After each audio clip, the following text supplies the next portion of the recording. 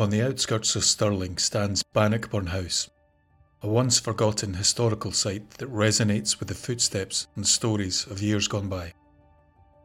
The house, now quiet and empty, was once filled with history and intrigue, and the people who lived and worked there are now just distant memories.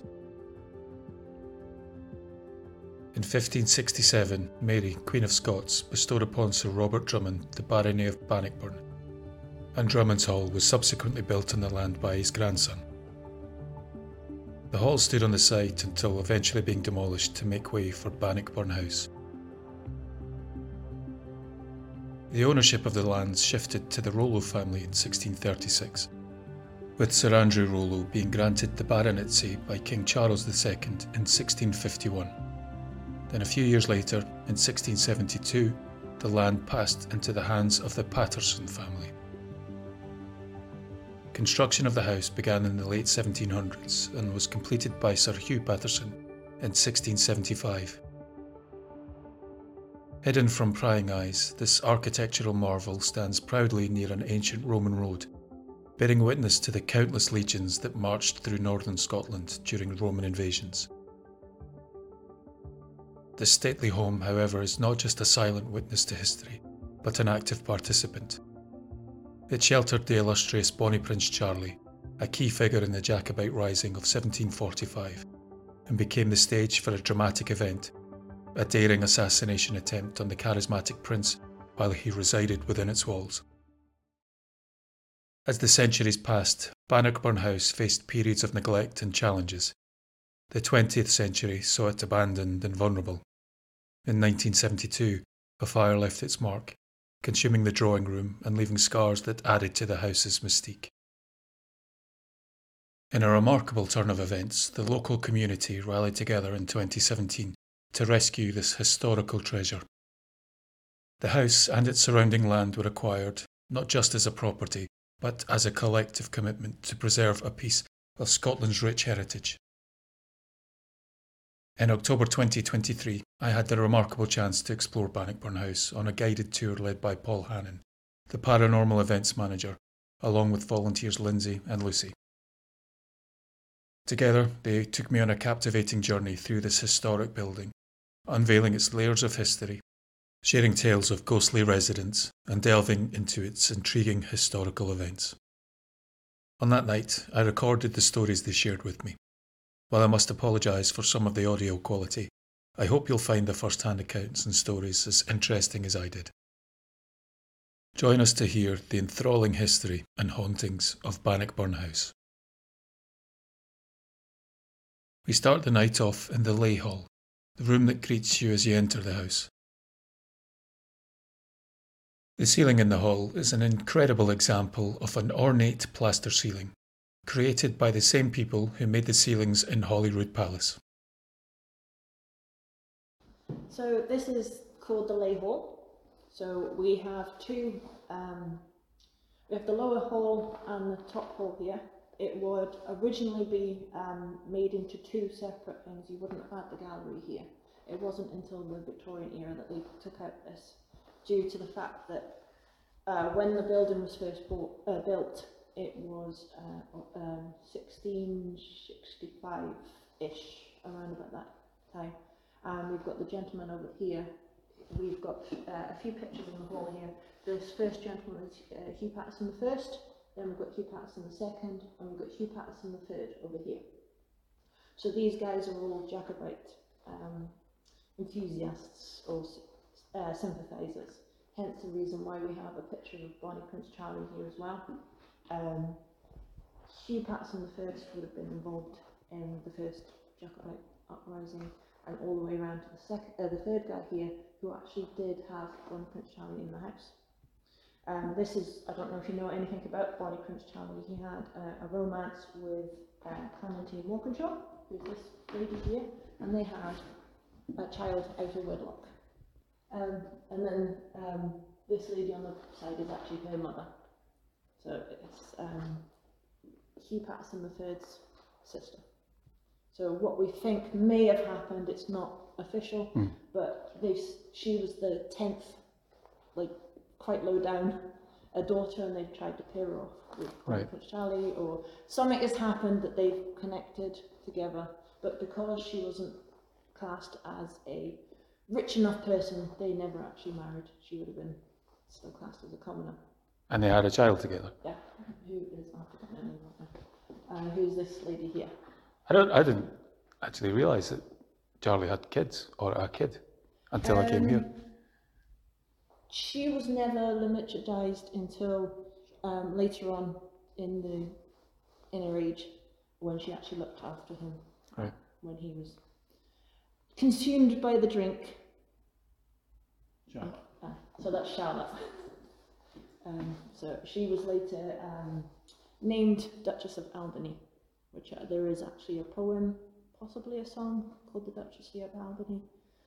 So yeah, and we've got Lady Barrowfield over here, who is the mother of Clementina.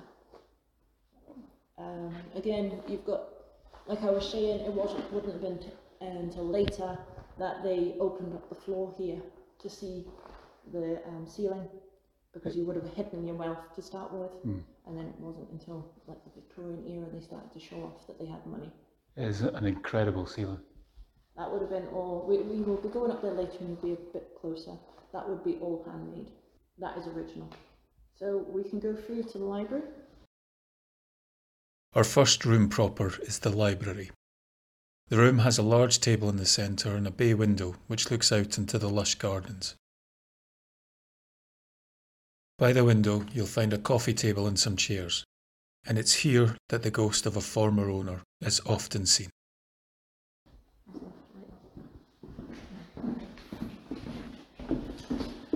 So we're just walking through the corridor here, and we're going into the library.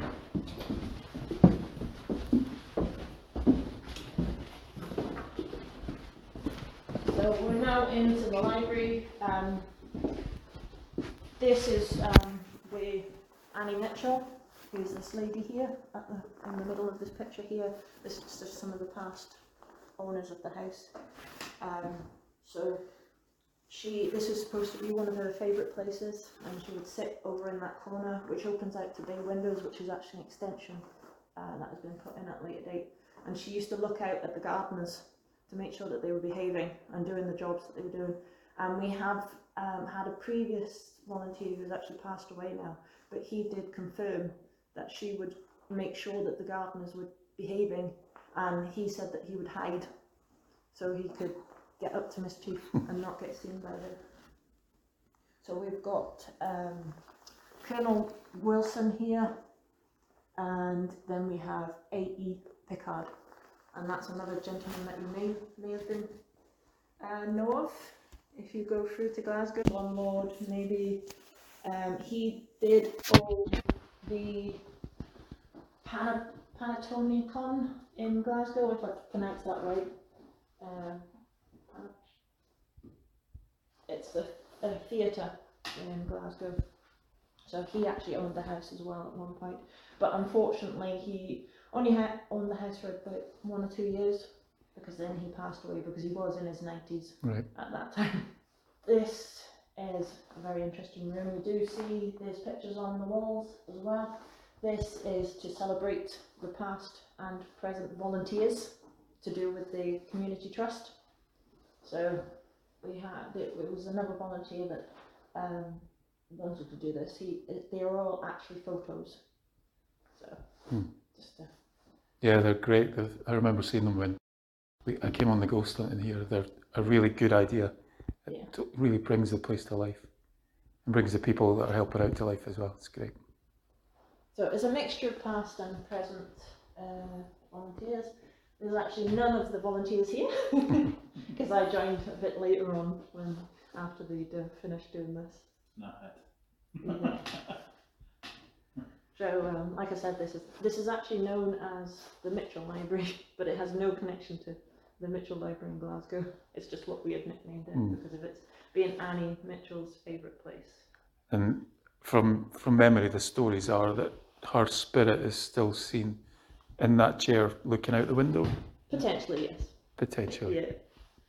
Yeah. Depends who you speak to what stories we get. Yeah. There has been times when people have sat, but it's not the exact chair from what she sat in, this is just another chair that's been put in there to show exactly where she would probably sat. And there's a few people when they sit in that chair, it doesn't matter what chair it is, they'll sit in a chair in that area and they feel maybe a wee presence as if to say, like, come on, get up, this is my seat, you're blocking my view, so. And as Lindsey was saying about the gardener, Rick was a volunteer gentleman, he was an apprentice here the first time round. And the stories he told us, because he came back at the age of 80 and volunteered again to help in the garden. And when he came back, it was his 80th birthday, and that's the first time they ever set foot in the house, because they were never allowed to come in the house, the gardeners. They were always allowed to come up to the front, up the steps, the French windows, and Mr. Mitchell would hand the paper packet out to them, and then they'll do with it with a wish. But they were never allowed in the house, and it was the first time he came in the house, and you could see the happiness and joy, the tears and that, like, it was something never done at all until they hit 80-year-old. And then when you see out the window, he's like, Mrs. Mitchell would daft when she sees this garden, because it was at the time really overgrown and it wasn't didn't have any TLC to it. But now we've got a dedicated garden team that's, I think Mrs. Mitchell herself would be proud of. But yeah, a lot of people see her and will feel something there. There'll be occasional people will put their toys and that flash, all different colours, they'll put stuff down there and it will be make a noise or flash like now and again. We've had people use the voice proxies that produce these words, and we've had Can You Tell Me Who You Are, and we've had Annie. So but never seen her as such. There was a couple of people come on a ghost hunt, and it was just a private team, and they were just sure they seen a black figure walk through the garden. And we're not too sure if it was Miss Mitchell, because she was dressed in black most times. But as I say, depending how we looked at it, it might have just been just darkness, it could have been shadow cast or something else. It could have been Mrs. Mitchell's spirit, we don't know. So depending on what you believe. Yeah, it sounds like if you believe in the stone tape theory, that kind of thing. Yeah. Where past events are replayed. And if obviously in the picture she looks delighted to be in her garden. So if she has the feeling and the love for the place that she did, as you guys are explaining, then if stone tape theory is a real thing, then that could explain what was seen and what's felt. Yeah, it's just, as I say, people do feel sometimes, especially guys when they sit over there, they didn't feel comfortable being across there. On you go. No. I respect Mrs. Mitchell. There is also another thing that people smell a lot of perfumes in this room. I get it if I open the shutters when I first come in to do a tour. I open the shutters and I get lavender. This is an obvious thing. There is no lavender outside the window. No. It could account for that. No. Why is it always lavender as well? Traditionally, it's an older ladies' perfume. I've been in a hotel in Norwich. They didn't put me in the haunted room, but they told me about a haunted room, and it's the smell of lavender comes through in the middle of the night, and that's when the ghost is there. So it always seems to be lavender. That would explain why. Well, traditionally, it's an older person's perfume. There has been cigar smoke smells in here as well, so I don't know if that... I've been recently getting fire smells. So I don't know if that's Mr. Wilson. Pickard, maybe. Or Pickard, yeah. He was a character. But a lot of people say they have smell, like, especially because they got cigar smoke, not just a smoke, cigar smoke, so... one of our former volunteers was adamant she's seen Mr. Wilson. But yeah, he's another one, as I say, when you talk about smells, it's... Mrs. Mitchell is the dominant one here. And sometimes you can actually hear above us, in the room above, which she'll be going to soon. Yeah. You can hear people walk about, and it sounds like the same, like the video I've showed you previous. It's almost like the same path that's taken when you hear the footsteps above you. And there've been many times during the day we've been having maybe a meeting here to discuss maybe upcoming events, fairs, or just general things to do with the house, and there'll be a group of us here doing strategy meetings, and you can hear people walking above us, and you think, well, wait a minute, we don't have people in the house. Somebody else came in, and we'll go up, and there's nobody there. The door to the room's closed, and it's like, can't explain it, As well as where the shop is, I've been underneath the shop, and you'll hear somebody walking in again, and then you'll always hear maybe a cane as well. Okay. So it's like footsteps with a cane, and apparently Mr. Wilson had a cane. So again, if you believe in spirit, then but definitely above us, you always hear somebody walking about now and again. Obviously not on cue, but but we do hear it quite a few times. So In that picture, he's got his cane in his hand as well. yeah. Facial hair as well. Are you Admirable. happy we can go upstairs? Yeah. You guys You lead the need to way. be very careful because there's no lights up here. Next, we move into the blue room. This room features an intricately adorned plaster ceiling reminiscent of the lay hall.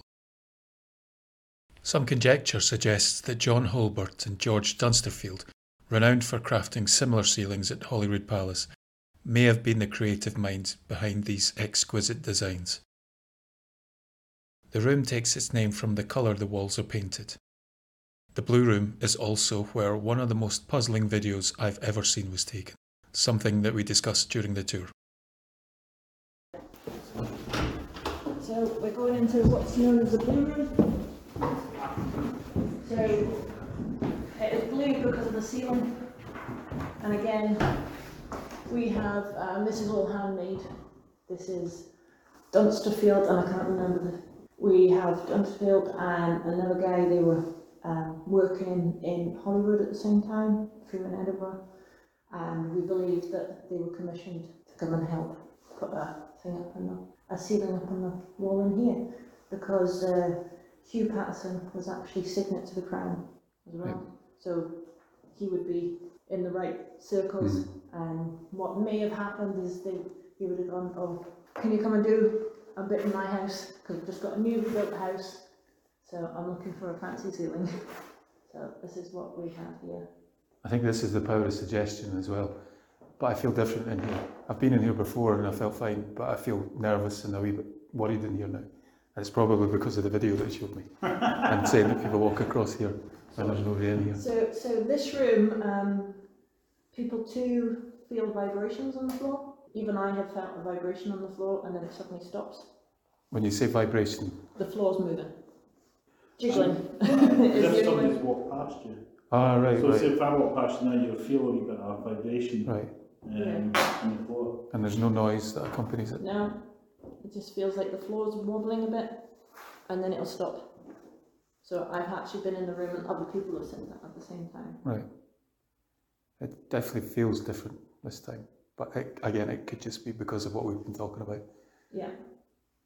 So this room is sort of like dedicated to the Pattersons. So we have Hugh Patterson III here, and this is his lady wife. And we do actually have a mannequin, maybe not necessarily with an actual proper replica, it's just the style of here. So over here we've got the crest of the Patterson. This is one of our volunteers who's a vexillologist who is the study and creation of flags. So he has looked up what the flags would be like, because some of them do not exist.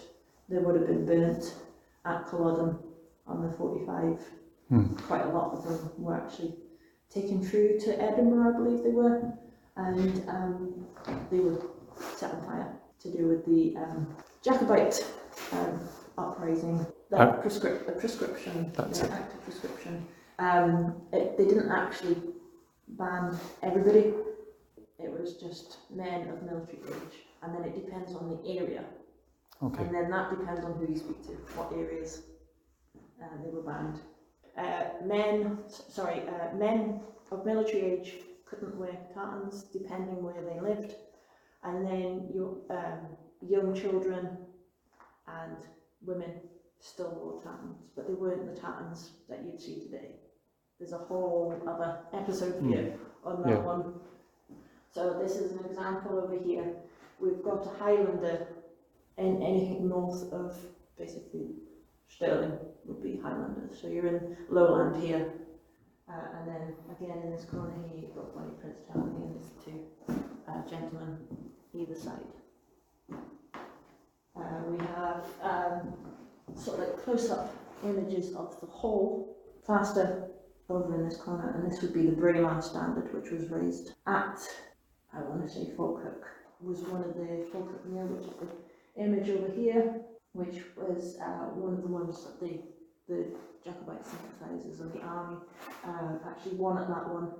And then the flag over in this corner here is the Stuart flag, which would be gone as the King's flag, and underneath it, unfortunately, it was the Battle of Culloden, which was one of the last known battles to be fought in the British Isles.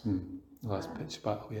Yeah, and you can see totally different from that one. We had the blue bonnets of the armies fighting again, the governing armies that wanted to not let them win, and it is totally reversed on that one. So this is just a depiction. This room is sort of like decked out for the Jacobite, I don't know what we'd say, like era of the house, because Bonnie Prince Charlie did actually stay here for a month in January, which then led on to one of the battles over there where he supposedly planned it. What are the cords coming down? Are they bells? So one would be a electric light pole, and then you've got the bell pole, which is the other one, which would be that one there and the electric light up that one. So we did have a bellhop downstairs. It's actually being repaired right now. There is no wires, so we'll never get up and running, but it will be put back on display at some point. Does the bell ever ring by itself? I've never been in here, and I think I would exit very quickly if the bell did ring. We done a fundraiser paranormal night one night, and we decided to do a big group seance in the burnt room. And previously, we just had a break, and then the group I was looking after, we were in the kitchen, and in each box there is a bell that would ring, so there's a trigger object, see if it will ring. We thought it would be great in the house because you'd have a lot of servants running about, bells ringing for them to come do their chores. And when we got called for tea, we put everything in the box and left it there for the next person coming in with the next tea. So that's it, we went into the burn room, we were sitting down having a wee seance, and we were doing a call out, and next thing we heard a bell ring. And at the time the bellhop was just sitting outside the burn room on the table, we'll show you later on. And we thought, nah, it couldn't be, but we could clearly hear this bell ring. And then we realised that one of the guests for the team I was looking after says, oh well, when you put the case back, I just left the bell on top of the case, maybe it's that. So one of my friends who helps run the team, he went down to the kitchen and he says the sound when he rang the bell was the same sound, we could hear him ring it as well. And when he came back up, he says you could put all the stuff back in the case because everyone was everywhere. And he said, and all the guests in my team were absolutely shocked and their faces went white and said, but we did put it all back. You know, but the bell was clearly rang because the same sound that he made that bell. But we all thought it was a bellhop at first, but I don't know, I'm not sure if we've had the bellhop, any sounds to sound, what the bellhop would have sounded like at the time. But I suppose that ringing that wee bell would probably be a close fit to it. But quite a lot of activity that happens here. Yeah. Should we go through to the gallery? I felt the floor go when we were moving about, so I understand what you mean there. Yeah. So this is the upper wall, and like I said, you'll be able to see the carvings and the plasterwork better up here. We do have some gilding, which we believe may have been a later addition, but obviously we'd need to have some sort of specialist in to check the ceiling and everything. Traditionally, it would not be this colour. We believe this colour was added in the 60s when we had people looking after the place here. I think we're not sure, but it would have just been plain white. We believe this is 60s paint that's on here. So yeah, you'd be able to see the plasterwork even better now. We're not 100% sure what everything is up there, same with the blue room, but what I believe, this is my personal appearance now, is somebody's given the plasterers or somebody who's designed the ceiling a description of what certain fruits was, and that's what they've created. There's some people think that it could be peas in a pod on this one here, that could be peas in the pod here, and then possibly hops over in this panel over here. But again, if you've never, they would have potentially seen hops and peas, but if you've just given a description to somebody, it may not necessarily be what you have described. It's their own personal Yeah. interpretation. It's like describing an elephant if you've never seen an elephant before. It depends on how you describe what you see to the person to how it comes out as a picture. And in the centre there, would there have been like a mural or a painting? Yeah, depending on who you talk to, there is either a picture underneath that paint or it would have been a panel on top of the paint. Right. So again, we would need quite a lot of money to get a spectrologist person to come in to check the paint, see what is underneath it, because we just don't want to go up there with turps, white spirit, whatever, and clean it, because that would be sacrificial. Yeah. And you would need a dedicated person who is a specialist in this to clear it and see if there's anything there, or it would have been commissioned to have a panel put on top of that. The colour around the side, is that a blue? Around the Yeah, we've got and is that 60s like as well? royal blue.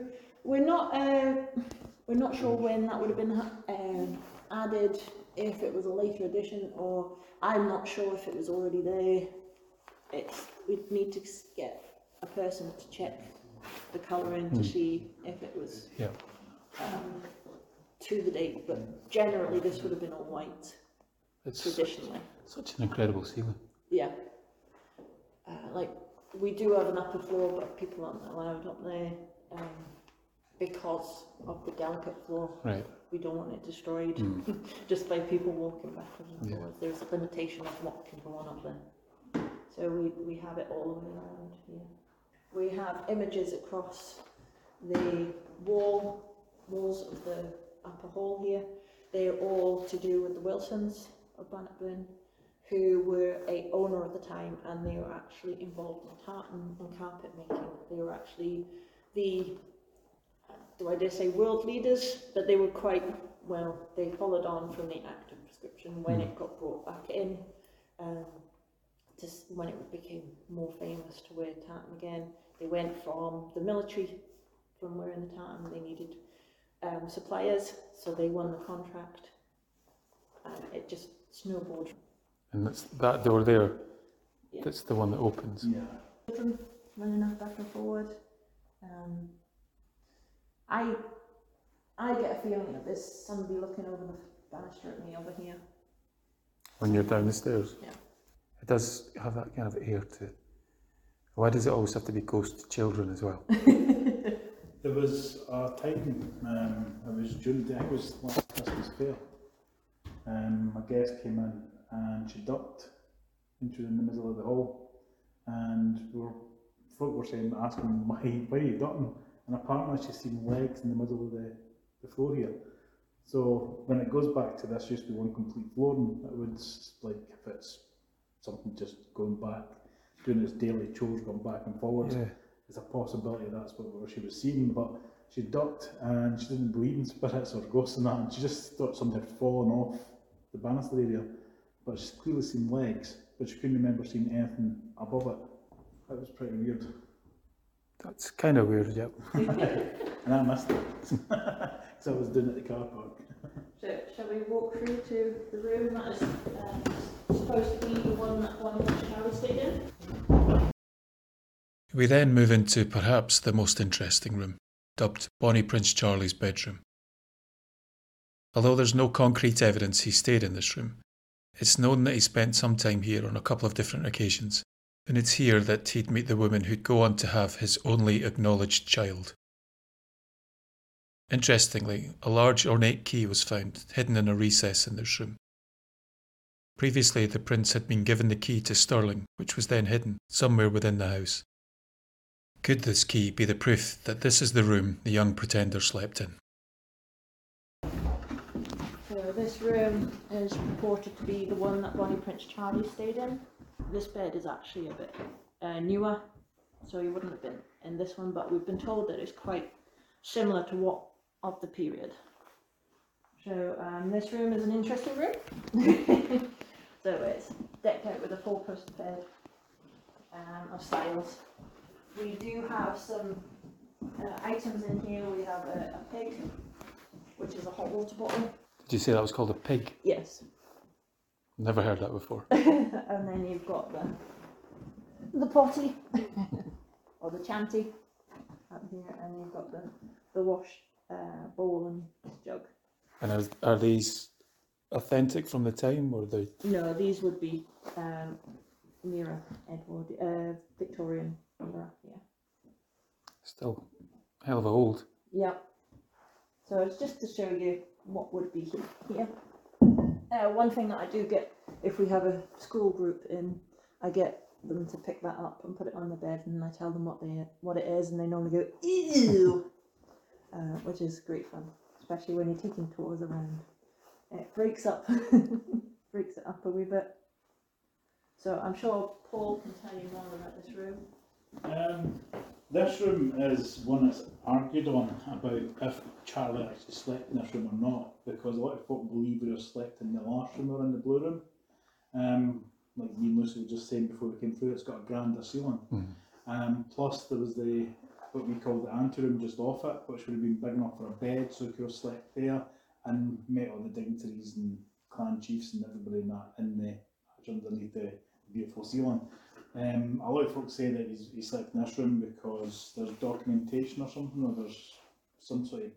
There is an attempted assassination, but again, we're not sure if it's this room, because it doesn't actually say it is this room. It says it's the room that Bonnie Prince Charlie slept in, but we don't actually have anything from the time to say where he slept. It's a later addition saying that he slept in this room. And the assassination attempt was somebody took a shot at him through a window? Yeah. Supposedly, yeah. Did they ever... Or somebody was cleaning their gun. Right, okay. That answers the next question. Did they ever catch who it was? No. And there's no evidence left on the wall, like any bullet mark? Well, we've got the panelling, which is a later addition, so we would need to remove the panelling, which we're not going to do at this precise moment, because that is historical, and you would need quite a lot of money, as with most things, to get it done properly. But paranormal in this room, a lot of people before, just now the bed's all roped off because you don't like to lie in it, but it's not as if it's a bed that's came back from when Charlie slept here or anything like that. It's basically a reconstructed bed, but people have always asked to lie down on the bed to see what it would feel like, and some people say when they've laid down they've felt somebody lying beside them. I don't know if it's just because of the style of the bed, because you can feel it, and it's like a straw and horsehair mattress. But the bed is roped off because we had a paranormal team in once. A guy asked us to lie in the bed, we are obliged saying yeah, and you go. And 2 days later we got an email saying the guy's got a disease for way back when Charlie was here. It's probably just been man flu. Did not expect that story. Yeah. There is a story that whoever lies in the bed gets seriously ill with pneumonia or things like that, which The is plague. what Bonnie Prince Charlie supposedly had when he was here. He'd been on the battlefield in January when there's been snow, ice, cold wind, and then he came back to the house and he came down with this sort of respiratory disease, which is where the story of him and Clementine started. She nursed him back to health. So there is stories, more than one person have said that they've been seriously ill after lying in the bed. But one, it's not the bed Charlie slept in, and it's not a bed from that era either. So, but yeah, so for health and safety reasons, they've put a rope around the bed so folk will be deterred by like lying on it. I wouldn't mind that. But yeah, it's not comfy. But this room, as Lynn said, it is a strange room because we've had many people here for different ghost hunting tours, or just people come in for a walk around the history tour, even a horror history tours and that came in here. And there's been many times people that go into that corner suddenly start getting agitated. They can be a bit more hostile. They can become from being quiet to more vocal, and it's a really strange feeling. People say they get in that corner. Doesn't happen to everybody, but I've seen it happen firsthand. There was a woman she was quite joke about and happy-go-lucky type person. She just wanted to laugh, wanted to get see spirit and like everybody else. And she was standing in that corner and her whole demeanour just changed. She was like, it's almost like she went depressed quite quickly. and she kept on looking at one of the other guests, and I says, I just turned around to her, I says, you've got the look in you want to just attack that poor guy. And she goes, yeah, I don't like him. Yeah, they've been palling about, joking about the rest of the event they were here. And as soon as she left the room, she was apologising to the guy. She goes, I'm sorry, I don't know what came over me. I just kind of apologising to him. The guy's like, oh, don't like that.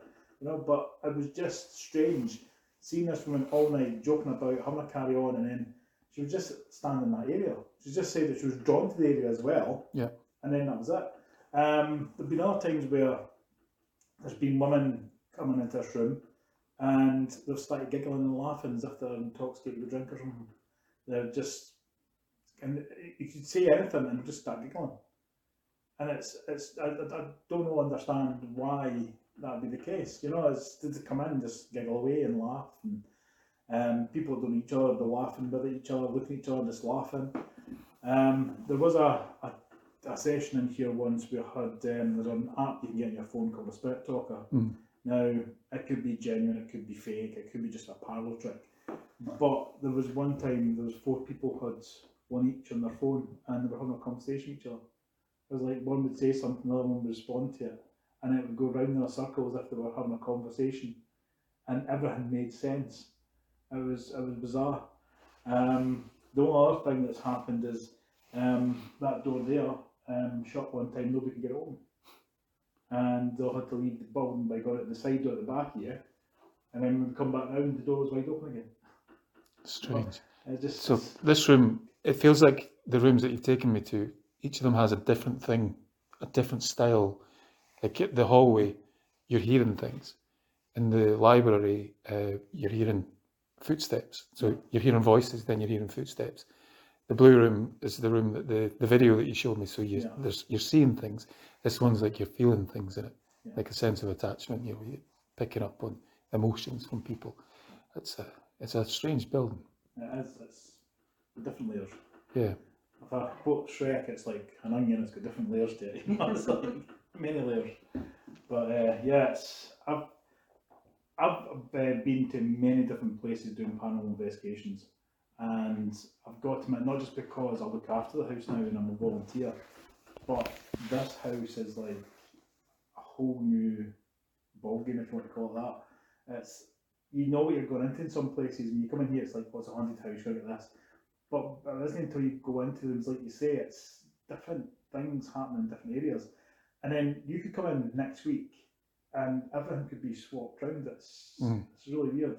It really is just different. And then you could come in another week and it's like, it's quiet and it's friendly. And yeah, I have to say that the atmosphere, or maybe how the sound is carrying, it's not dead, but it's so quiet.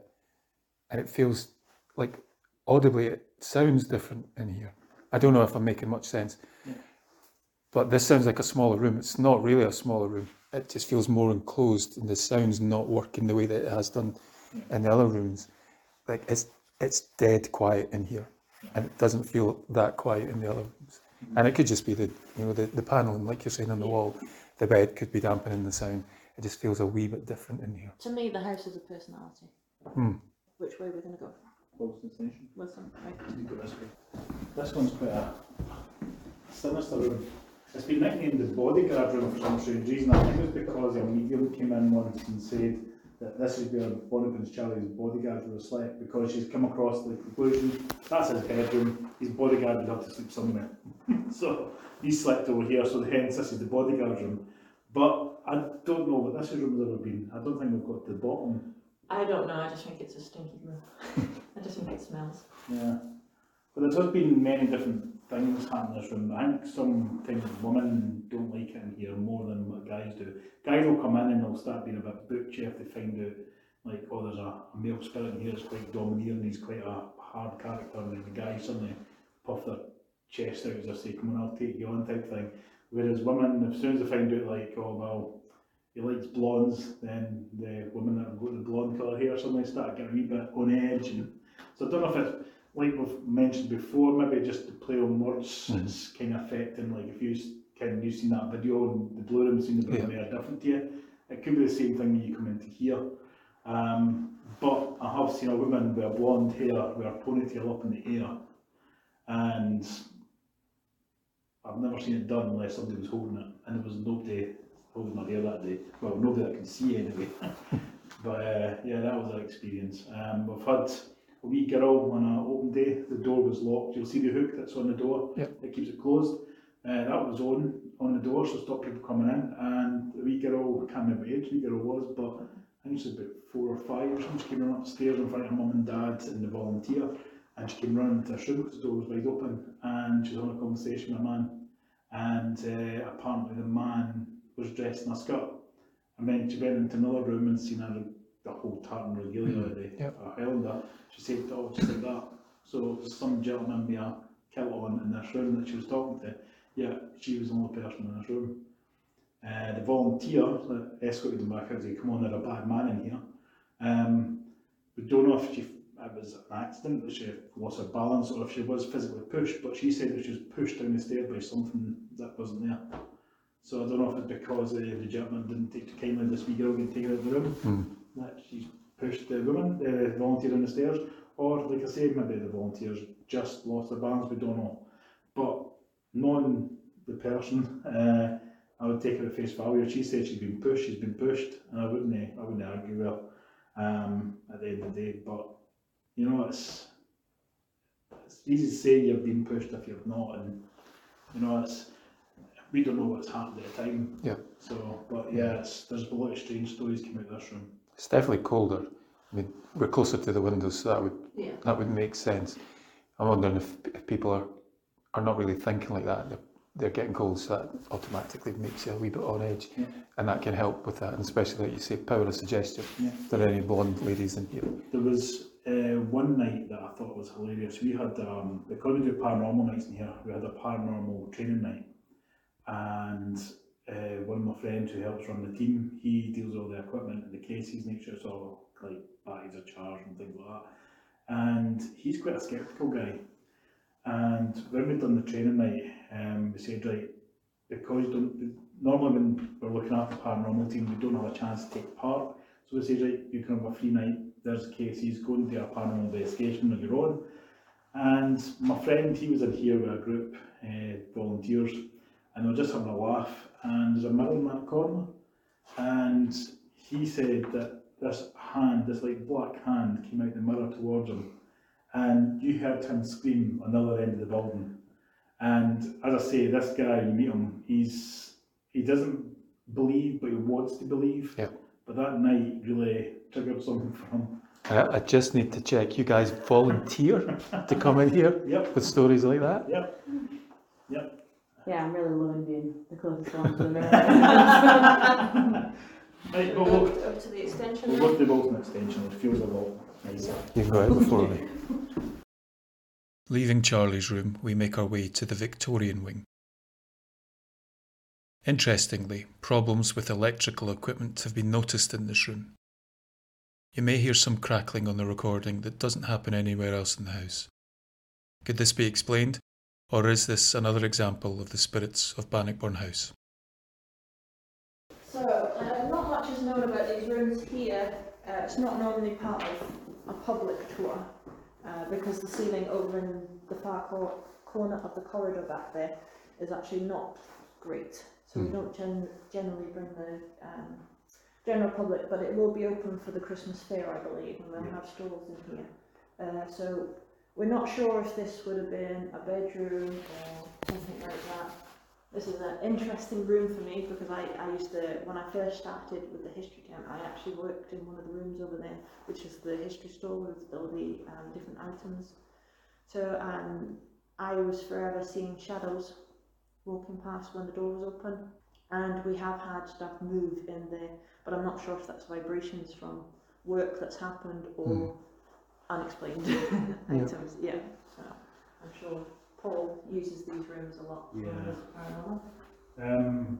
These rooms used to be the ones that they did have a caretaker who used to live in the house when it was owned by previous tenants, and the caretaker used to live in the house just staying here in the caravan basically, and they used to stay in this room and the room next door, and they had big dogs and they used to run about the house as well and just in this area, and this room these two rooms used to like smell a lot of dog. For the next few seconds, you'll hear a noise like static interference. This only happened in the Victorian room. What do you think could have caused this? And now it's been cleaned up over the years, it's suddenly gone, but the whole rooms in general are just, this one in particular gets used a lot for photography shoots, probably because of the situation in the windows and also the chaise longue that's there behind you. A lot of the, when we have weddings as well, some of the brides like come up here and get a photo shoot done here. But I think, as I say, because of the way the light comes in both sides of the house here, because the window that side, the window this side, it drags in a lot of light, and photographers love this area. I've seen many pictures, models and that in these rooms compared to some other rooms in the house. Paranormal wise, this can be quite, it's like a hit and a miss sometimes, you know. It's like you could be sitting in for a bus, none appear, and then all of a sudden 3 appear at once, you know, that type of scenario. The other thing that sticks out in my head when we do a paranormal night here, and we've done this thing called, I'm going to get this right, the Estes method, I think it's called. Use the Frank's box with your headphones and just shout out what they hear, because the radio's constantly just churning out, you hear white noise and get voice now and again. What we normally do is we connect it with 2 headphones and have 2 people sitting back to back.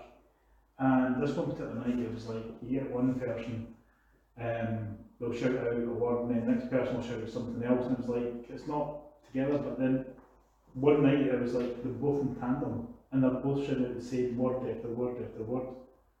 You okay? And they were shouting the same word together, and it was responding to things that we were asking. And when we were asking the stuff, we were over this side of the room, they were over that side of the room, and even with the noise cancelling headphones, we were still trying to be careful with keeping our voices down so they couldn't hear us. So if we were saying, like, can you tell us your name, they could just make something up on the spot. But having 2 of them sitting there saying the same thing was, I don't think you can even fake that, to be honest. You know, you can fake it if it's just one person saying stuff, but 2 of them saying it in tandem, and they were 2 strangers to each other. You know, and it was, the things we were asking were even things that were related to the house that we managed to find out later, like, yeah, that's true, you know, and it was quite remarkable. The only other thing that was quite funny in this area was, we were in the room next door, and in the hallway, a woman had one of these, it looked like one of these like 90s type robots you get, and it just does all the flashing lights and its arms will move and things. And she was sitting on the carpet and I had this projector light on it, so it was like a sensor. So if anything walked in the sensor light, it would set this robot off, making all the flashing lights and the arms go. And we heard movement at the end of the corridor, and I thought, somebody said, oh, somebody's shouting on you. So I thought, right, so I went out, set off this weird robot thing, went out, there was nobody there. And I'm like, well, whoever it was must either went away or it was just something paranormal, I don't know. But when I came back, the girl had reset the robot, which I thought was daft. I thought, we should just wait till I come back in the room, then reset it. But as I was walking towards it, obviously it was going to set off. And this thing started walking towards me, or basically sliding towards me. And I turned around to the girl and I said, I didn't even know that could move. And she goes, neither did that. And when you looked at it, at the bottom there's no wheels, it was a flat thing, and the legs didn't move, it was only the arms that moved. And this thing was moving across the carpet towards me. And the girl's face was an absolute picture. It was like, and again, like most paranormal nights, when you get evidence like that happening, nobody's recording. Yeah. So, you know, it's always the same. You're never recording when you should be. But yeah, there was that, and I was saying that time of the Estes method in here was bizarre. So this room, again, the theme of everything's different, is the electronics have been either responded to or messed with, which is unusual. If it's, you know, it's mainly, that's the occurrences that happen in this room. As well as that, in this room, the room next door that we normally use, there's no electric. We have to source electric from the courtyard along and up into the windows, so we don't have any electricity in this room. So for to have, there's some devices that a lot of paranormal teams use that picks up on, like, if you fit it too close to like a mobile phone, it will set off because of the frequency. That's why you normally get asked to switch your phones into flight mode most times. So even if they had it next to where you think there'd be wires in the wall, it wouldn't go off because the wiring's dead. There's nothing in the power going through it. So sometimes you get things like that happening, but it's weird. It's like I say to people, during the day when you come into this house, you get welcome, it's like it's giving you a big hug and saying that when you come, it's like you go and see your gran or something, okay, and she's welcoming you in and you a big hug, glad to see you. But at night time it becomes quite sinister, like that neighbour you didn't like to bump into because they gave you the fear. Sometimes you use that fear when you come into the house at night, and it's like this in these two rooms as well. You come in during the day, like Lindsey will tell you, next door we usually sit in there because it's nice and warm sometimes, the chairs are comfortable, we'll plan things that we're going to do in the house during the day, and it's lovely, it's warm and friendly, but you come in at night and you think to yourself, should I actually be in here? There's somebody jump out that cupboard, is somebody going to bang and maybe get something thrown at me, you know, it's quite sinister sometimes, you get a feeling in. Which is unusual because you guys kind of give the impression that you're used to the house, and you're sort of accepting of what might or might not occur. So for you guys to actually feel unwelcome is unusual, I would say, yeah.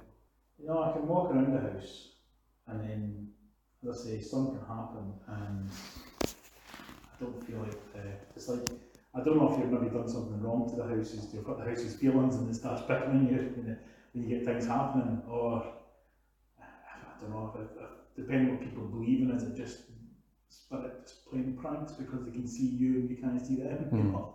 But yeah, it can be, as I say, during the day, I walk every inch of this house no problem during the day, and then at night I can start to do it and then you just get that one wee thing happens and that's it. You want somebody else to come and chum you. You know? Which is fair enough in my book. Are we going to go down the wooden staircase? Yeah. Did you mention that a girl had been seen looking through the banister? Or was somebody else that said that? Well, see, there's been many times they've seen children look through the banister. Also, they've seen a woman going up the stairs and even getting up halfway and disappearing. Even there's a woman called Helen that does the tea room on a Wednesday for the volunteers. She does teas, coffees, even brings in home bacon for everybody. And when you mentioned ghost hunt, she'll say, are you doing your spooky things at the weekend, Paul? And it's like, she goes, oh, that's all nonsense. Till one day I went to pick her up, bring her into the house, and she says, see you on Sunday. Me and such heard voices out in the area at the stairs, and I'm like, alright. She goes, then when I looked up, I seen this woman walk up the stairs and just disappear. And for her to say that was something, you know, so, but she doesn't usually say anything like that. She doesn't believe in it all. I think it's all. Did you get an idea of the kind of period that the woman was from? No, she just freaked because that's fair. See this woman in this it was a long dress. In fact, a lot of people, I would say, by some of the recollections, what people said about this woman, and it's all roughly been the same type of woman they've seen. And then maybe go back to that stone tape TV that you talked about earlier on. It's almost like she's Victorian. Right. You know, just by the style of the dress they're talking about. But who she is, why she's there, I don't know. There is one spirit that roams the house that a lot of people mention a lot of the time, and her name's Mabel.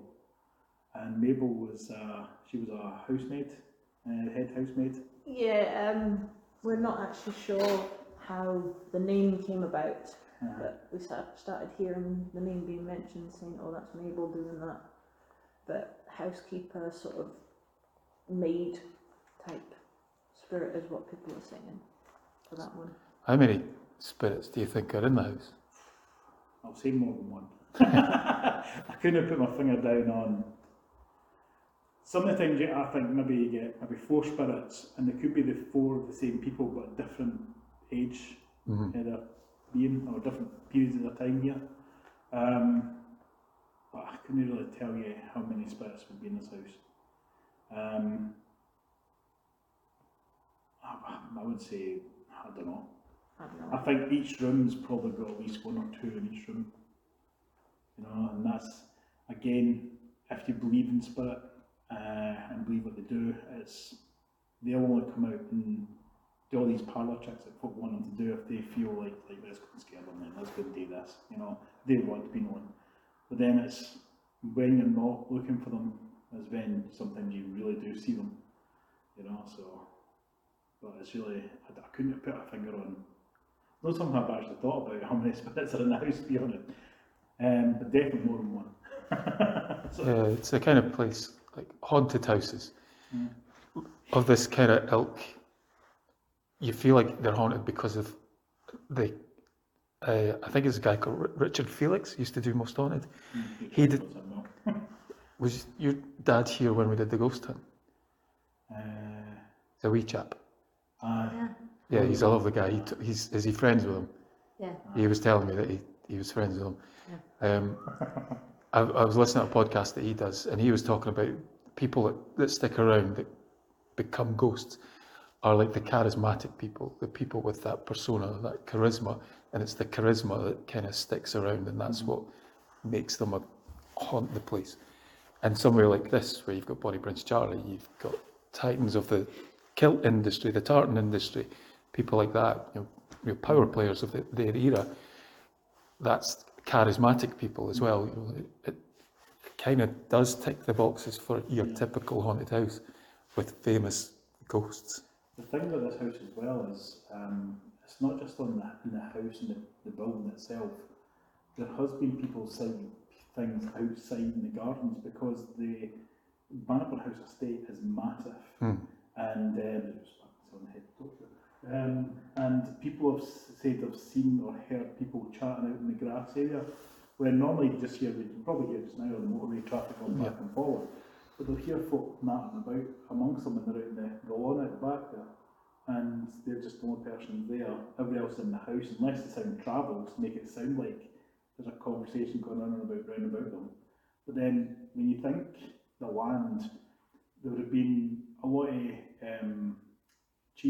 clans that camped outside. There'd be French as well at one point camped outside. The Battle of Bannockburn round about, because nobody can say exactly where it took place. But then again, the fleeing soldiers would have came past here as well, and there was a Roman road that went past at the bottom where you come in the main drag. There's a Roman road that used to run about there.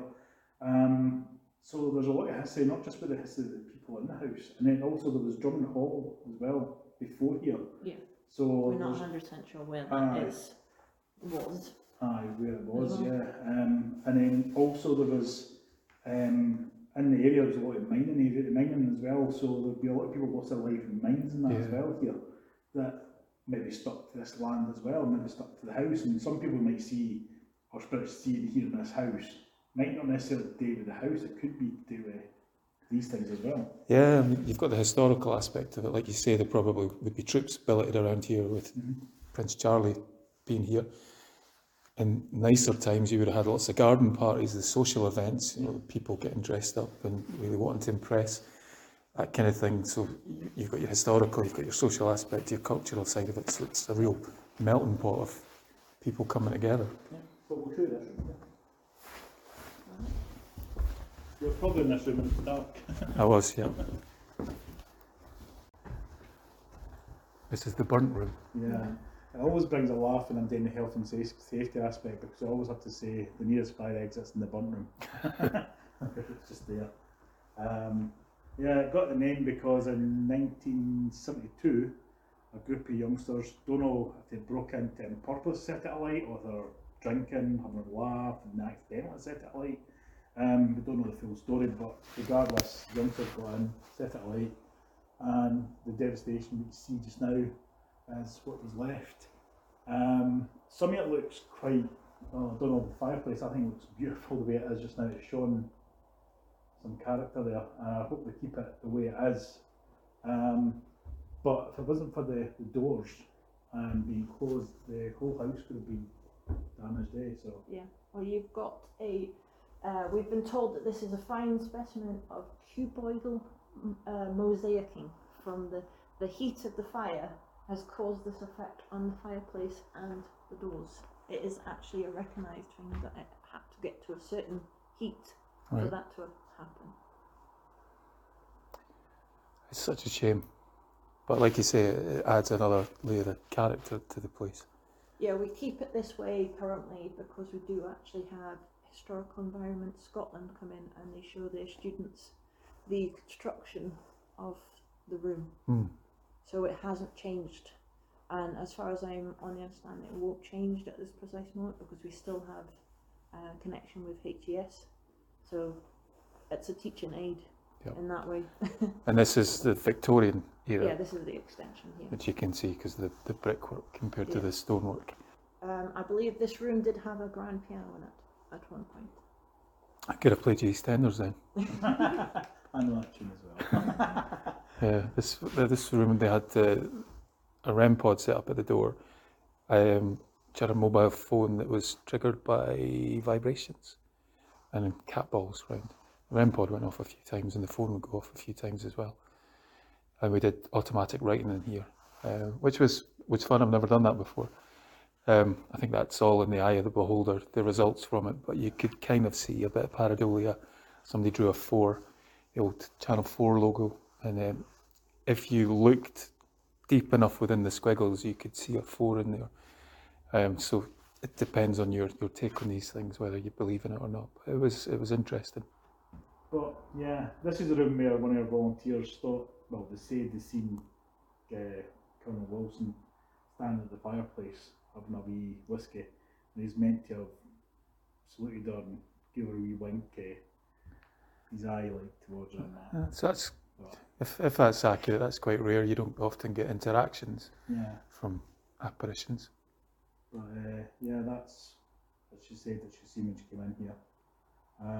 Not too sure if that's true or not, but as I say, we'll take her word for it.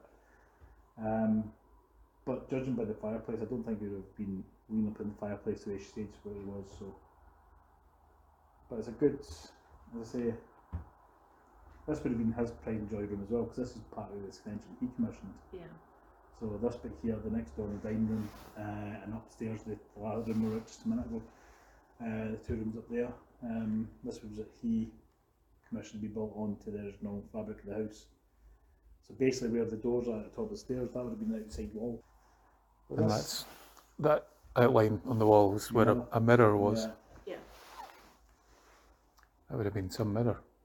We believe that was actually mentioned in the catalogue when an auction happened here when Miss Mitchell actually moved, because she was in a trust fund. She didn't actually own the house, as it was in the time when we didn't own buildings.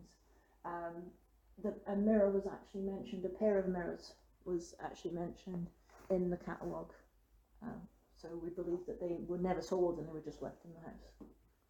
So when it was abandoned, there was nothing in it at all. It was just the shell. Bare minimum, yeah. And the fire, forgive the daft questions, but like these features, the door, the staircase, is all original. It was completely contained. Effect.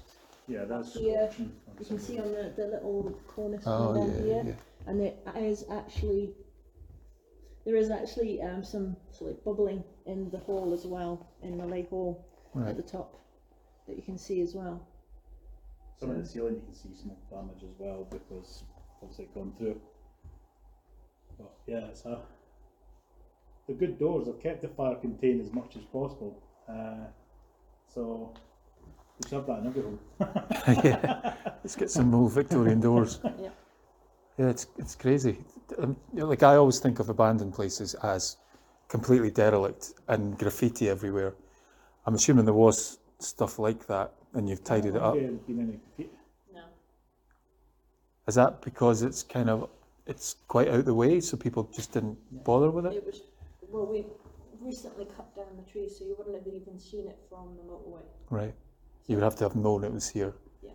And it's the chances of kids coming, apart from unfortunately this one occasion. There was also caretakers living on the site.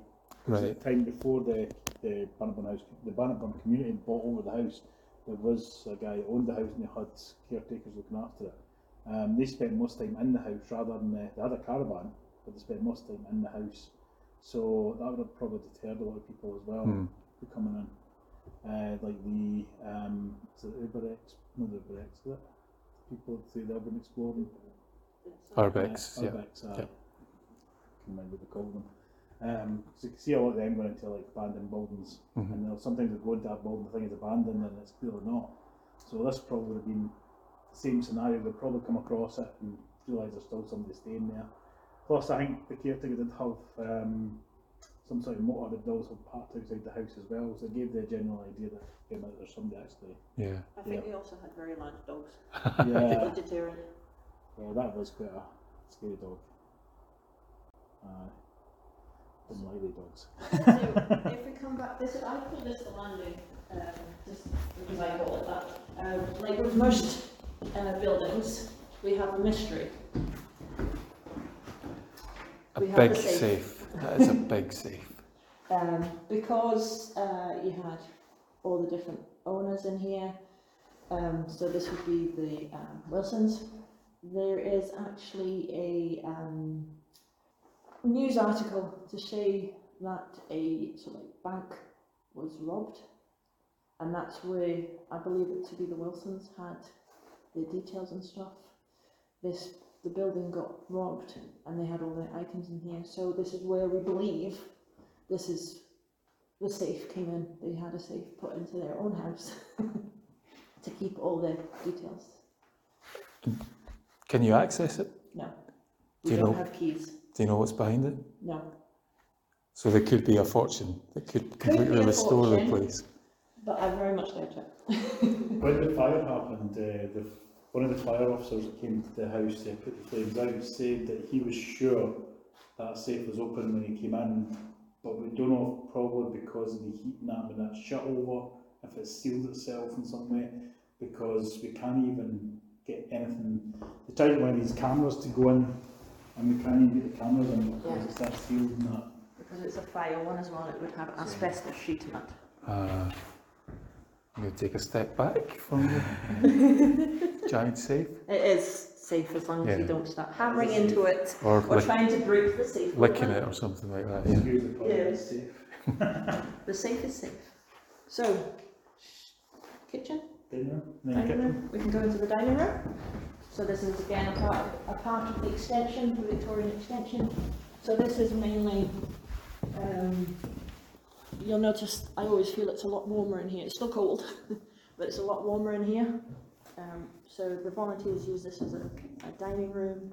We use this as, when we have tours, we use this as a Victorian tea room. We serve, when people come on the tour, they get tea served in china cups. Part of the experience, they get home baking and things like that into this room. So it does actually give off a warm feeling, and you have all the home comforts as well in here. I got wagon wheels when I came on the ghost tour, which was fine. I like a wagon wheel, but some home bacon would have been nice. Depending on the event and who's around at the time to what you get. And has anything happened in this room? Well, this room usually gets used as a hub area. As you know, when you came on to Ghost Hunt yourself that day, a lot of teams use this as the base for them to come and do their meet, have their breaks, have their tea, coffee, and do their meet and greet, and it's always done in this room.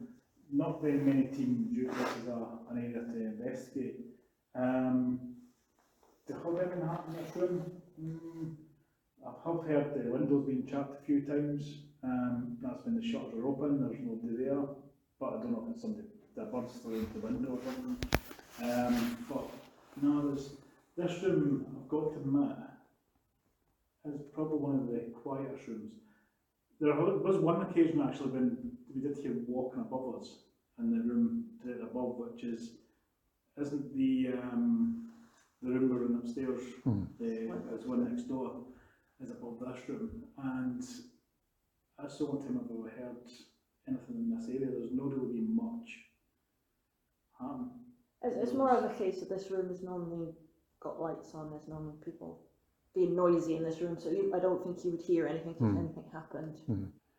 Is the wallpaper period? Is it original? That I don't know. It's nice. It feels like the most complete room in the place. So are we going through to the kitchen? Yeah. We're getting ready for the children's Halloween. We leave the Victorian wing, head outside, and take a step back in time to the laundry room.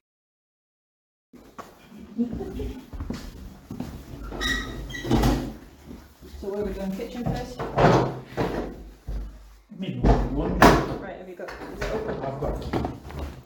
I'm going to say, and I'm assuming it's when you were doing the lock, it sounded like there was a whistle.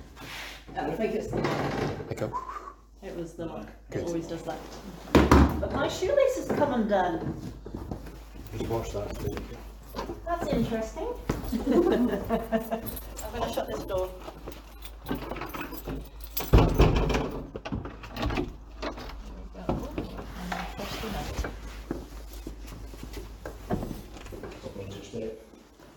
There we go. So we are in the middle. It doesn't normally look like this. We are in the middle of starting the decorations for the children's Halloween. So it's a bit hickledy-pickledy at the moment. So we don't normally have like blinds on the windows. But this is basically as it was. Apart from this would have been all white, obviously. And the stove was to heat the room to dry the laundry. So this is more of a modern addition. It would have been here. Would have had a sink, a big tub in here. I'm not going to take all that off. So that would have had a big sink in there. That would have been your fire, a big tub, which would have then gone through to the kitchen and heated through the stove and things like that. And then you've got more stove type things here, and then you would have had the irons all around here, and they would have used like the iron here. I think the irons are here. So how many staff would have worked here? We're not sure. There are sensors that you would be able to look up. So you would have the iron like that, and it would heat up from this, and then you'd do that, start ironing, and then go to the next one, and next one, and next one. So we do normally have Kat, who is a third-person interpreter.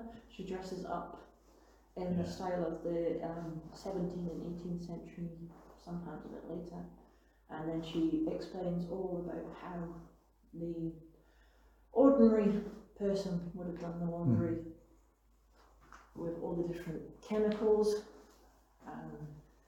the lye and the chamber lye, which is urine. Lovely. Yeah. So they would have taken they would have taken the piss from the chambers and then used that to clean the whites. Is that where the phrase comes from? Did not know if you that. didn't have a pot to piss in, that means you were very poor, because you couldn't take your urine to the tannery or wherever and get paid for your urine. So quite a lot. Glad we got bold and Ariel. Is there still like a market? Is a cost of living crisis just now? Potentially there might be. I don't know. It's not something I've investigated. Just thinking of other revenue streams. I might come back in. I don't know. Hopefully not, but maybe. I don't know. In here, the only thing that I can remember about this place during an investigation or anything ghostly was a couple of times people will be going to the toilet and they'll see faces at the window, yet this door will be locked. There was one time there was a team in and there was nothing happening here, and one woman at the place says, "You guys shouldn't be in here," and technically guys wouldn't have been in here anyway, because back then it would be a female run environment. So one of the team leaders said, "Right, what we'll do then is if all you guys, we'll just go outside and we'll just leave the women inside." So we went out and we just stood on the other side of this wall and we could hear them giggling, laughing, and what it reminded me of is the TV program my mum used to have me watching every New Year, and that's Steamy. It was like that, it was all the women gossiping, having a laugh, joking about, and then when we came back round and opened the door, we said, "You alright?" We're just standing saying, "Nothing's happening." And they're just standing there and there was nothing, yet we could hear. You could hear them. everybody, and we were like, one of the guys, he was just jumping along with his wife. He says, "You're kidding, we can hear you joking about, we can hear you laughing, we can hear you giggling, we can hear you nattering away." And she goes, "We've been sitting here all this time doing nothing." In silence. In silence. Because we're asking out, nothing's happening. When we could hear it all. the faces are seen at the window, is it they kind of pressed up against the window? No, or it'll be like, so for example, just somebody like standing here, just looking out, or maybe just walking past. Okay, and on that note, shall we go to the Yeah, kitchen? there you go.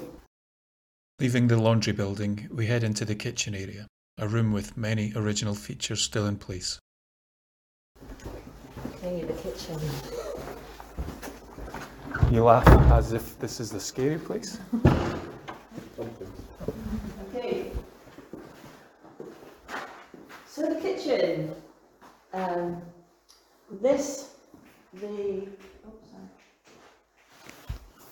The range here is sort of Miss Mitchell's legacy. It is actually, we do actually have a note saying that she has added this. Mm.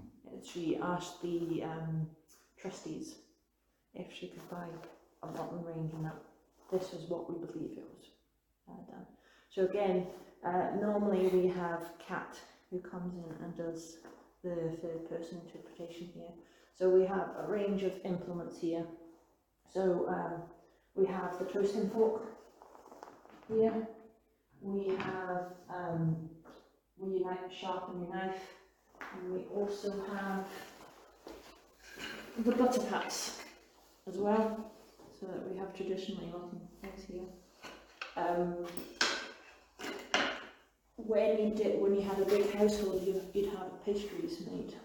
So this is a marble table, so you would have had your pastries made on this table, because when you make pastries, you need the dough, or the dough, to be cold. Mm. And I can tell you right now that's frozen.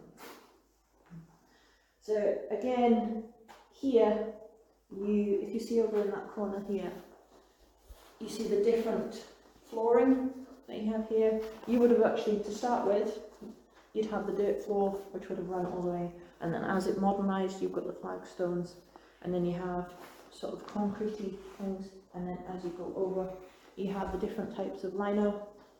I've got over here as well.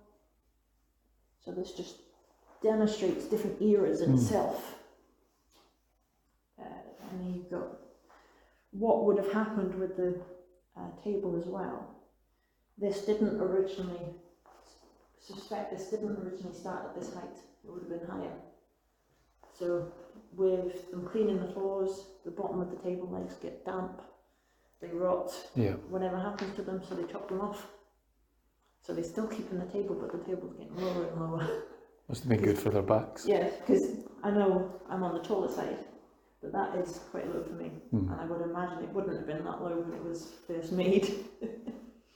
Especially if you look, that's more of a modern table over there, but if you look at the height of that one compared to the height of that one, you can see there's a bit of a difference. Yeah, I guess they were shorter back in the older days. I think it would have been shorter as well as it being chopped off at the end. Yeah. as the bottom's getting damaged. So we believe that this is original to the house, but there's no way that you would have been able to take that out, to be honest. So original as in when it was first built, or Victorian? Maybe Victorian, maybe earlier. But once that's in place, presumably that was made here and fitted in, because I don't think you'd get the top part through that door unless it came through the stills, but that's still the same height of door through there.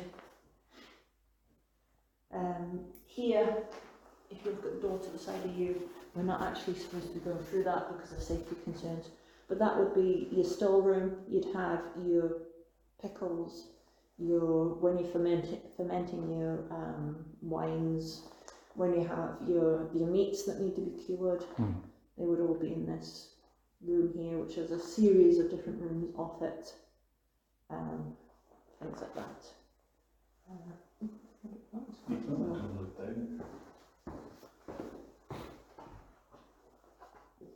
This is actually quite Use the storage. creepy. You can see all the different rooms coming off We use this as storage at the moment. because it's not safe for people to be in. We then move into an area I know only too well, the basement. In September 2023, I joined Paul and other volunteers for one of the house's many paranormal nights, and I spent 10 lonely minutes on my own in the unlit, terrifying basement. This area is absolutely amazing now. Up until, I think, just after January last year, there was a lot of scaffolding along this way because the ceiling was starting to fall. I'm trying to blind you. You can see some of the rotting in the beams, and there have been new joist beams being put in to support. You can see the original ones. Yeah. Yep. That's an original, and that's a replacement, obviously. So, where's that? And you can see the old nails here. And then So we've got. You've probably seen when you came in, I think it was more on this side, you'll see the new flooring here. You've probably seen upstairs as well. After the Christmas fair last year, some of that collapsed. Wow. Just when we closed the door as well. So they had to get stuck in to get it fixed. It was scheduled to be repaired anyway, but it was brought forward quicker because it. So you were talking about how the sound plays tricks down here. I know that was a motorbike, but because of the way you were talking and the way that the sound got, it sounded like somebody talking. But I know it's a motorbike, but it just shows how things can play tricks with you. But yeah, so now the guys have fixed the floor and they've fixed some of the beams and that, and they've put some rigging up here for the lighting and the pipes and everything now, and it's made this more accessible. What they've came across is this would have been the original entrance to the house, and then over time it became the servants' entrance to the house, and now it just doesn't have any entrance to the house at all because it's just a cupboard, and it's an electrical one as well. But so they would have came in here originally, and I can't remember either, but Boyle McHugh, and he'd be able to tell us because he's found out more about it. But this corridor, this is when I was telling you earlier, I got to about here when I heard somebody walk behind me. And when I looked behind me that way, I thought, no, there's nobody there. I checked the room there and the room along, but not nobody there. I stood and listened, couldn't hear anybody above me. And I thought, it was just somebody passing by. So I continued back along, got to here again, and I heard the steps behind me again. I got to about just before that door there, and I thought, no, I've had enough of this, I'm going to catch them. So I turned round, nobody was there, and I felt that icy coldness going through me. And then I heard them going up the stairs, and then walking around the corner, there's a door, you'll see it's got a spring hinge on it, and when you let that door go, it slams shut. But when I got round the corner, when I decided to keep going, that door was wide open, and when I put my foot in the first step, it slammed shut. So I don't know what was happening there. But this corridor, obviously the light's on there, but when you're hearing the paranormal night, you put your light here and there's no other lights in the house. This place plunges into darkness, you can barely even see your own hands. But we've done many calls here. We've seen movement on the stairs, we've had trigger objects that have just went berserk. I had one of these, it sounds like a shop alarm when you open the door and it makes that noise to alert the shopkeeper or somebody in his shop. It's a barrier alarm, so you put one device at one end and the receiver at the other end, and it transmits this infrared line probably. And we had it down here in the basement one day, and it was gone off its rocker. It just would not stop, and we thought maybe it's the batteries drain, because I know a lot of equipment when the batteries start draining, it starts giving off that sound. So we put brand new batteries in and set it back up again, walked away, and it went mental again. It just suddenly just kept on going off all the time. And it's one of the setting we had it on is as soon as somebody broke the alarm, it would make the sound and stop. This just kept on alarming, to the point we thought, well, just switch it off. There's no point. It's going to interrupt everybody throughout the house. Other things as well is the door, as I say, where I walked past and I heard the footsteps again. There was one investigation, we were all in there, and we could hear footsteps coming along the corridor, and everybody was frozen to the spot, waiting to see someone come to the door. There was a guy who was on the team at the time who used to go around just taking pictures to put on the group page, so folk could like see themselves and say, oh look, there's a picture I've been in. And he decided to come out in the hallway, and he's got his camera and he's taking shot after shot after shot, and he's hearing the footsteps come towards him, to to the point where you could actually feel breath on his face, and he's still taking pictures and there's nothing coming up on the shots at all. It's an interesting place to be. Yeah. I'm okay because I have stuff in that room there. It's okay during the day, but I'm not keen on it during the night. And it's nice when you've got lights on. Yeah. At night, I mean, you put that light off and it plunges into darkness, it's like run.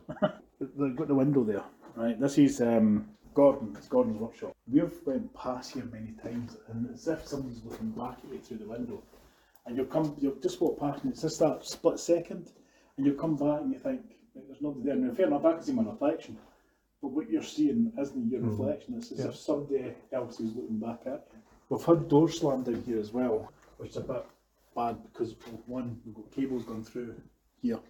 One of the doors up there, I think it's the Christmas room you got put into, it slammed shut one night. Again, nobody told me this. Jammed the cables. But it is a strange, interesting place. It's not easy to slam doors in here. No.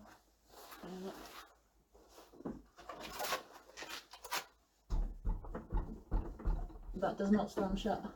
There's no cables. It just doesn't do it. Yeah, it's an amazing place. I think the first time we used this area when all the scaffolding was taken away and then obviously the rigging was put up, one of my team members for the team, and also she's a volunteer at the house as well, Darlene, she was, I think she was standing about where Lucy is, and she's standing like her back towards it. And we had one of these, like, you know, the REM pod bear thing somebody brought along, they put it on one of the steps and that kept them going off. And Darlene, she's usually a giggly, laughy person, and she's standing there and she's shaking. You can actually see her shaking. Folk are holding her hand and like saying, "Will you stop shaking?" She goes, "I can't help it." And it wasn't cold. It was just there was something else affecting her. And the next time the bear started bleeping and she screamed. Right, and everybody along this end couldn't see her started screaming as well. It was like a scream fest in this corridor. And when we got her calmed down, she just when we got out of this area, she says, "I'm glad we've moved." And I'm like, "Hey, what's up?" She goes, I'm sure there was a guy standing behind us because I could feel him tapping me on the shoulder, and then he was breathing in my ear. I goes, "Why didn't you say? That's what we come here for." And she goes, "I was too scared to move or do anything." We finish our tour with a visit to the shop, where the footsteps of one of the previous owners are often said to be heard. You know, and that's what she felt when she was standing just about here. But again, Are we going that way? yeah, during the day, you come in here, the lights coming in through the windows, the whole place just seems friendlier. Somebody has a high-vis jacket in there, just to freak her out. You can see this door when you go in the corner. It's on a spring hinge.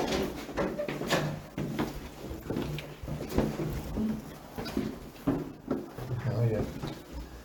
You have to keep open, so I mean, look at that, it's slamming shut already. Yeah. And that was it open. It was just stuck like that. I put my foot in the first step and then it just didn't even come that slow, it slammed shut. If that was me, there would have been a wing-shaped hole in the door where I was running away. And then it brings it back to the main hall again. What a place. The only other room you would have seen is the neighbour's flat, which is out of bounds. The very top floor, the majority of that's out of bounds. The shop, that's not out of bounds. I can quickly show you the shop if you want to see the shop. I'm going to show them the shop, Liz. Now there's only one key to this shop.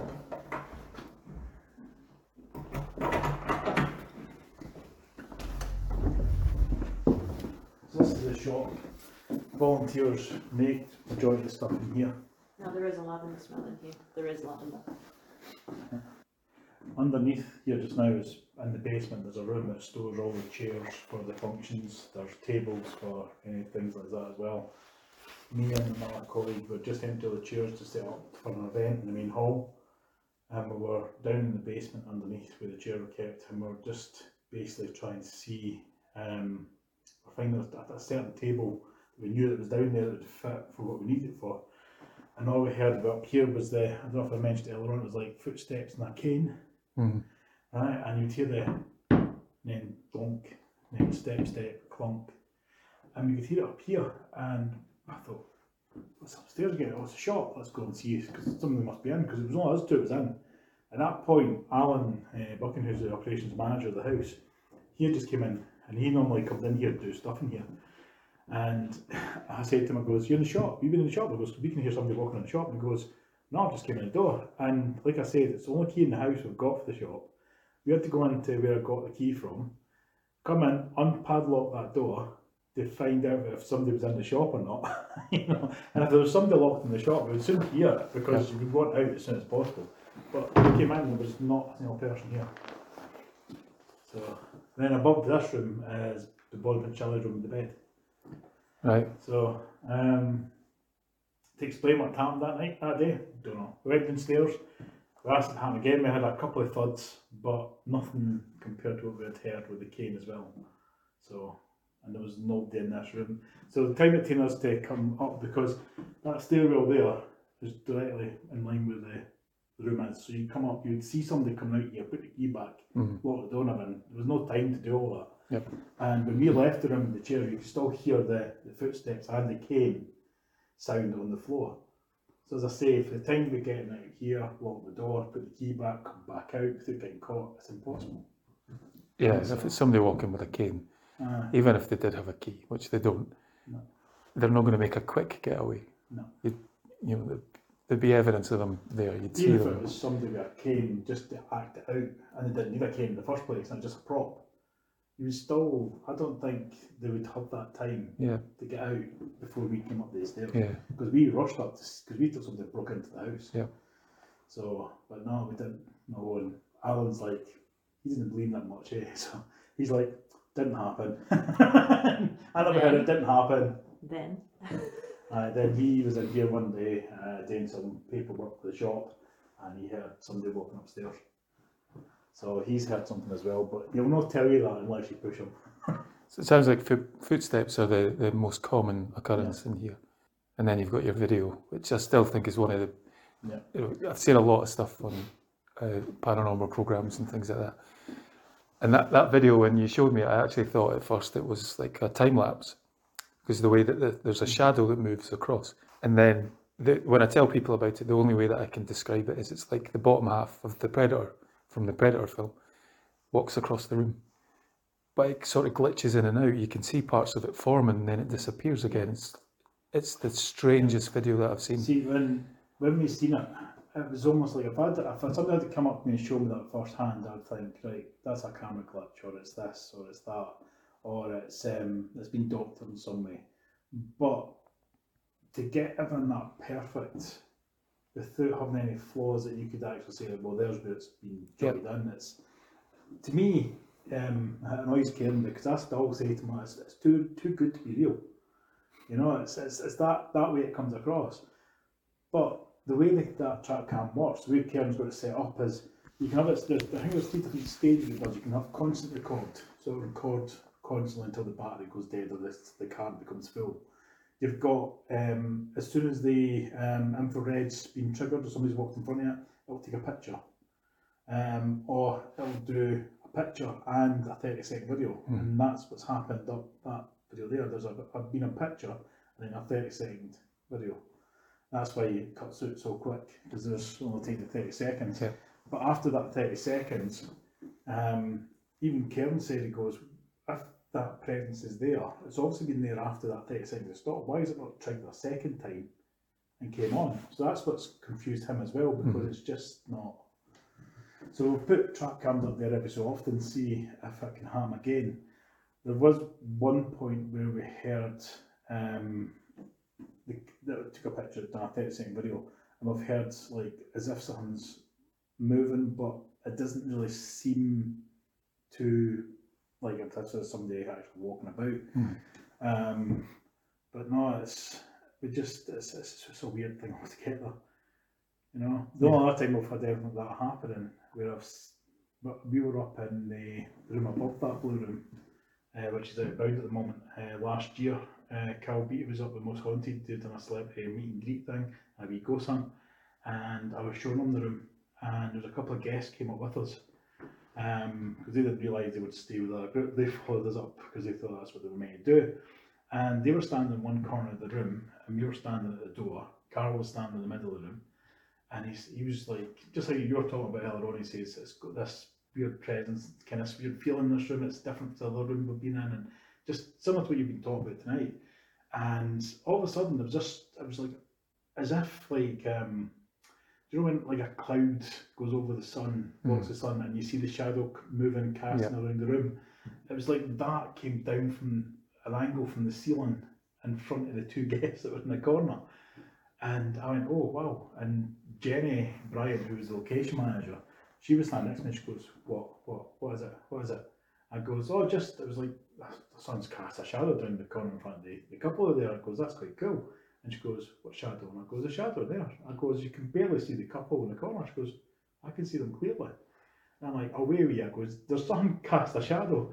And Carol, he got one day, was talking, he goes, what is it? And it goes, well, they want to alarm the couple, but it was like a shadow came down from, it's like a car's headlights, that's what I thought it was. It's come down, but where we were, there was no way the cars, because they would come down below the tree line. And I said, I can't like cast a shadow in the corner. And he's looking and goes, I can't see a shadow. And then the couple in the corner, they're getting a bit panicky at this time, like, and I says, I don't know, and then next minute, this thing just grew up. And even Jenny's seen this like black mask just form in this corner. And she goes, what the hell is that? And I said, I tell you, it's just a shadow. She goes, that's not a shadow. She goes, it's been cast for some car outside or whatever. And I says, she goes, oh, this looks pure evil. I goes, it does look evil. It doesn't sound, the way it was, even though it was a black shadow, there was something about it that just didn't feel right. And Carl goes, what is it? And I goes, well, Jenny goes, that shadow looks evil as hell in that corner. And he goes, how can a shadow look evil? It's just a mass, a colour.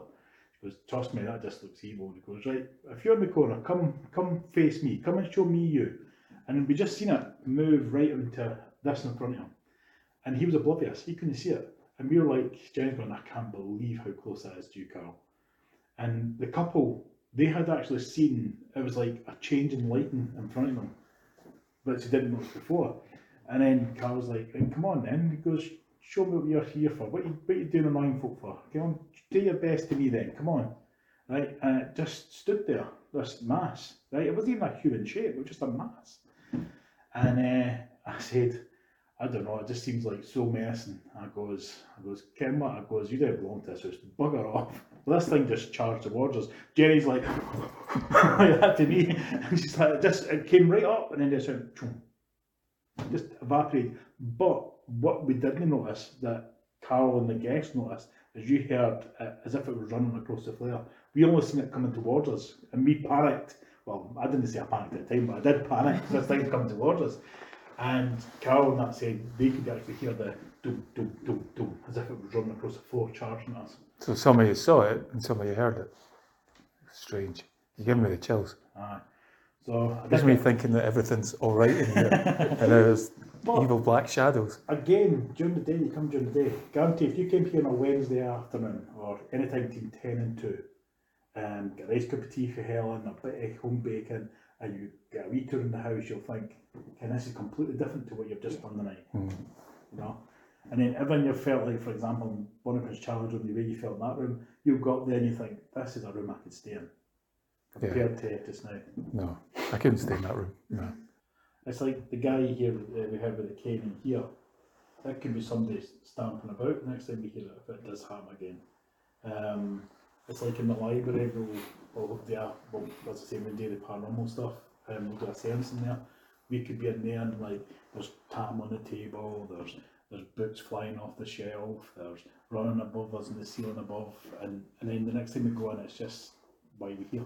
Nothing happening, you know. It's as I said at the start of the night, it goes on, if anything's going to happen, it's going to happen. If it doesn't, then we can all put our hands up and say sorry. Aye, and the thing is, you're in a historic old house, and that's what people should really be appreciative of. Getting a chance to walk around a place like this is great. For me, the only place that I have an issue with is the basement, but that's not a get out of you feeling, it's a you shouldn't be in the basement. That's the feeling I get.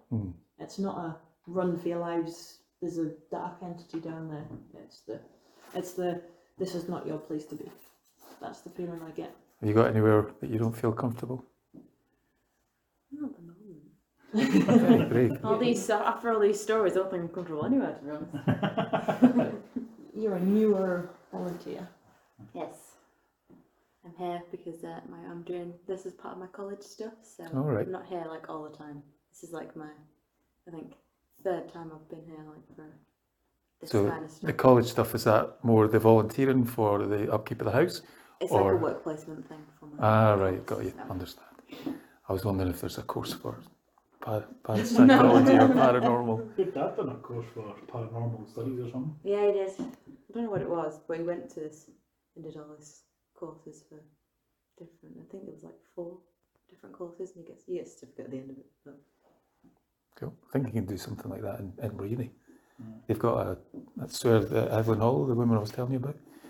You ever watch Spooked Scotland? Aye, I know She's- about it. Aye. Ryan O'Neill, that's the tech guy, he comes here a lot. Does he? He seems like he knows his stuff. I'm sure she does the parapsychology in Edinburgh Uni. Anyway, you guys need to get home, and I really appreciate you giving me the time. As we wrap up our journey through the historic halls of Bannockburn House, I want to extend my deepest gratitude to Paul Hannon, Lindsey and Lucy for generously guiding us through the rich history and ghostly tales that reside within these walls. Their passion and dedication have truly illuminated the depths of Bannockburn's past. If you've been intrigued by the stories, I encourage you to consider visiting this remarkable site in person, or contributing to its upkeep through donations. Bannockburn House relies on the kindness of individuals like you to preserve its heritage, ensuring that its doors remain open for generations to come. Together, let's play a part in safeguarding this historical gem.